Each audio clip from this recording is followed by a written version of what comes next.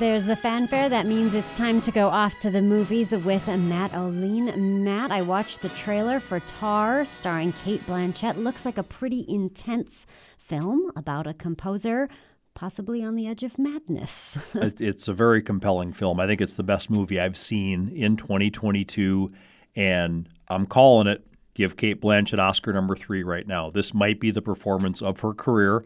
Director Todd Field, who directed Little Children in the Bedroom years ago, comes back to filmmaking, wrote this part especially for Cate Blanchett, and this is a performance for the ages. It's got everything. Her character, Lydia Tarr, is charismatic. She's manipulative. She's ambitious. She's likable. She's hateful. It's got everything in 2.5 hours in this performance.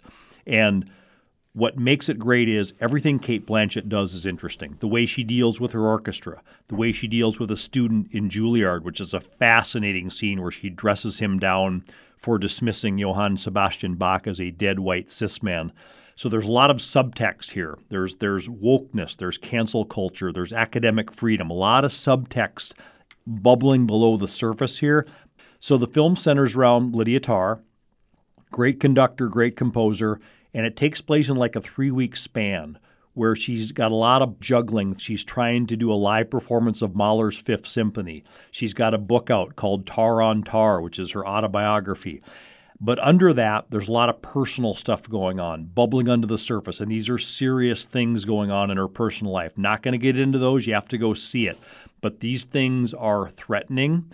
They're potentially damaging to her. And watching her deal with everyone is fascinating. How she deals with her assistant, played by Noémie Merlant as Francesca, very key character in this movie. This assistant wants to be a conductor and really is dependent on what Lydia thinks of her.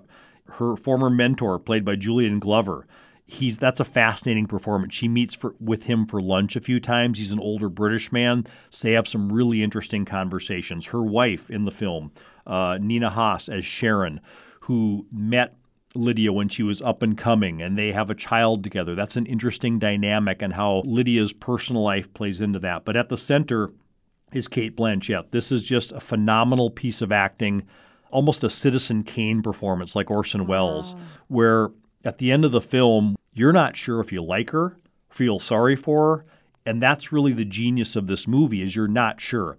The film is shot like a foreign film. There's low lighting in a lot of scenes, but it has the drive, the tense drive of an American film. What's going on? What's going to happen with Tar in this world? But I love how it's shot. I love how it's edited. There's this constant what is going to happen next? Who is she? What is she really about? What are these personal things under the surface? So I really like this a lot. Like I said, the scene at Juilliard is maybe the best scene in the movie where she dresses down this student. It's really interesting and kind of, goes into this whole academic freedom, wokeness thing that's kind of underneath the surface. Yeah. What I will say, though, is I think this film's going to be polarizing. And I feel like I'm a broken record from last year when I talked about Power of the Dog and Licorice Pizza. And I think the reason it's going to be polarizing is you're not sure if she's a likable character. There are movies made about people that make poor choices. They're not likable. But she's an interesting character who's always watchable. I just think audience reaction is going to be divided on this because of the subtext of the film and because of Blanchett's character.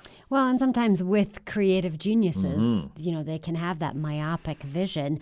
Matt, this is the kind of film where, okay, if you will like Tar if you liked what? Whiplash. Okay. Which was a great movie about kind of the music scene. All right. There's a lot of interesting things about kind of the dealings of the classical music world and how much power over an orchestra does a conductor have? How much is too much power? That's a key factor in here. And you mentioned about art. She is her art in this movie. This is who she is.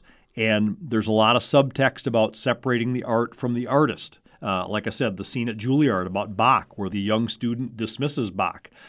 The last 20 minutes of the film are just crazy. What happens? It's like this Shakespearean character arc and story arc. I think audiences are going to be divided on this. This is not a happy rom-com. It's a character study with a great performance by Cate Blanchett, and I think she will win the Oscar. Well, she plays an EGOT winner, somebody who has won an Emmy, a Grammy, an Oscar, and a Tony. The fastest person to win all four, and he is also the youngest to win all four, is a man named Robert Lopez. What were his Academy Awards? Boy, Robert Lopez. Probably, it's probably for a best song. Yep. Yeah. But is it Encanto? Did he write? He's got it in 2017 from Coco. Coco. Okay. Yep. All right. And 2013 from Frozen. Okay. That's the guy who brought us Let It Go. Okay. I did not know that. We've I've been heard to the name, movies though. with Matt O'Lean.